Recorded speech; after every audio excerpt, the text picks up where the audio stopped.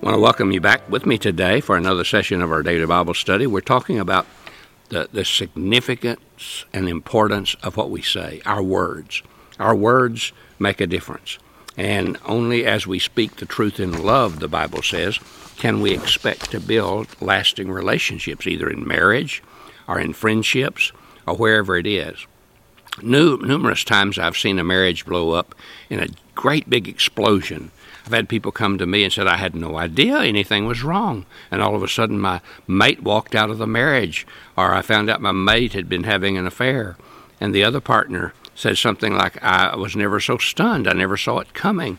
I never realized there was a problem. Well, obviously, communication had broken down a long time ago, because you can't have that going on without no knowledge at all of the problem unless there's no communication. If you're communicating, you know. You see, there's no intimacy because there was no honesty. There was no truth-telling. There was no sharing. If you evaluate yourself, how often do you share with your friend, with your mate, with your parents, with your kids? How often and how honest are you? Would say, I tell the truth never, I tell the truth rarely, or I tell the truth quite often, or I tell the truth usually. I'm honest. I deal with my true feelings. I share my heart. I share my frustrations. Well, your mate needs to know your needs, your hurts, your frustrations, your problems. If not, they can never be solved. Now, the problem is, again, some of you do not want to hear what that other person would have to say, and I can understand that because it's not always easy to accept. For example, most of the time it's true, but sometimes it's partially true. And, of course, on some occasions it may not be true at all because their evaluation of the problem might not be true. But that's why we can't be on the defensive.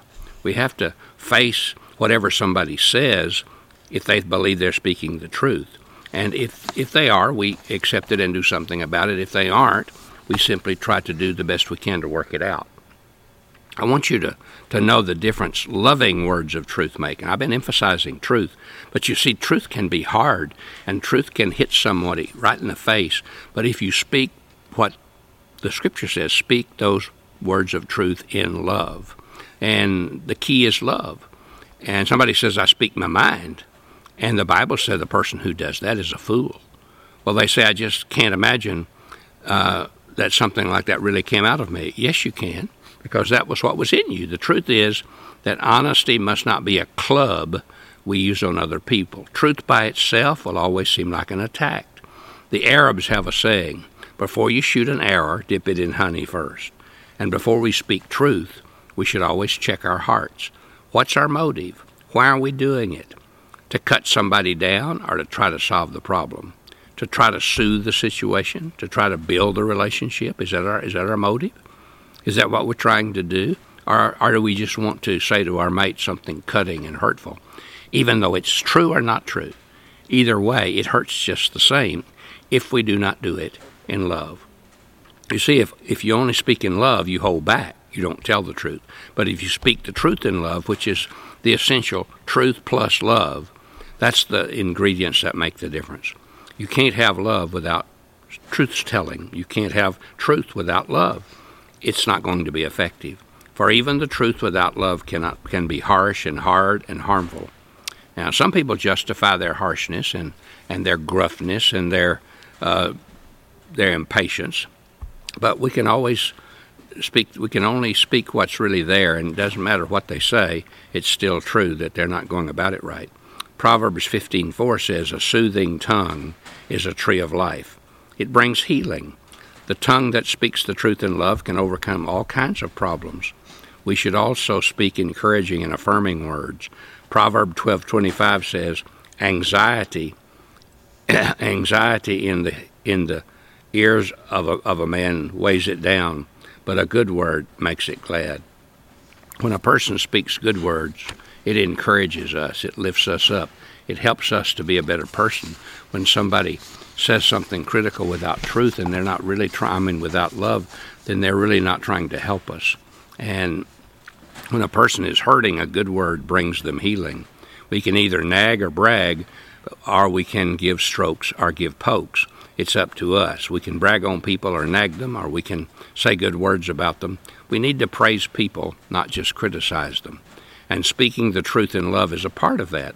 And praise is a part of speaking the truth in love. I heard about a woman who came to a counselor, a pastor, about her marriage, and she said, I want to go home this weekend. I want you to go home this week and write down everything you can to praise your husband for. There are so many negatives. There are so many things that he's failing in, but I want you to find something that's positive, something you can lift him up and praise him for.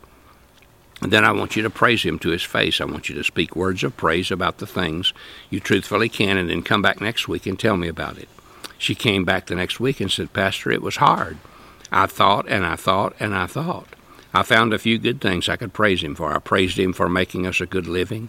I praised him for doing a good job of paying the bills. And she mentioned a couple of other things. She said, I couldn't find a lot to praise him for, but I found something. We can always find something. In love, you can find a way to help. You see, praising a person about what they're doing right and what is good in their life will often produce a response in them that can help us to deal with the other problems. The Bible says in Luke 6:45, it is a problem of the heart. A person speaks from his mouth that which fills his heart. You see, the problem with what we say is the problem of what's in our hearts, what's in our lives. And the mouth is the bucket that just goes down and picks up what fills the heart and shares it. Jesus said, the heart of the problem is the problem of the heart. And that's what he meant in Matthew 12:37 when he said, but by your words you shall be justified, and by your words you shall be condemned. He was saying, you need to realize that your words tell the story of your lives. You see, so many think we're deceiving God and deceiving everybody else if we don't just clobber somebody with the truth.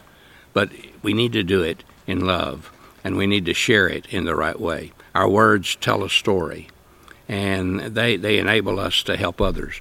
The Bible says the heart is deceitful above all things and desperately wicked. But they also says that we can say, create in me a clean heart and renew a right spirit within me. That can be our prayer, and that can be the life-changing thing that makes the difference.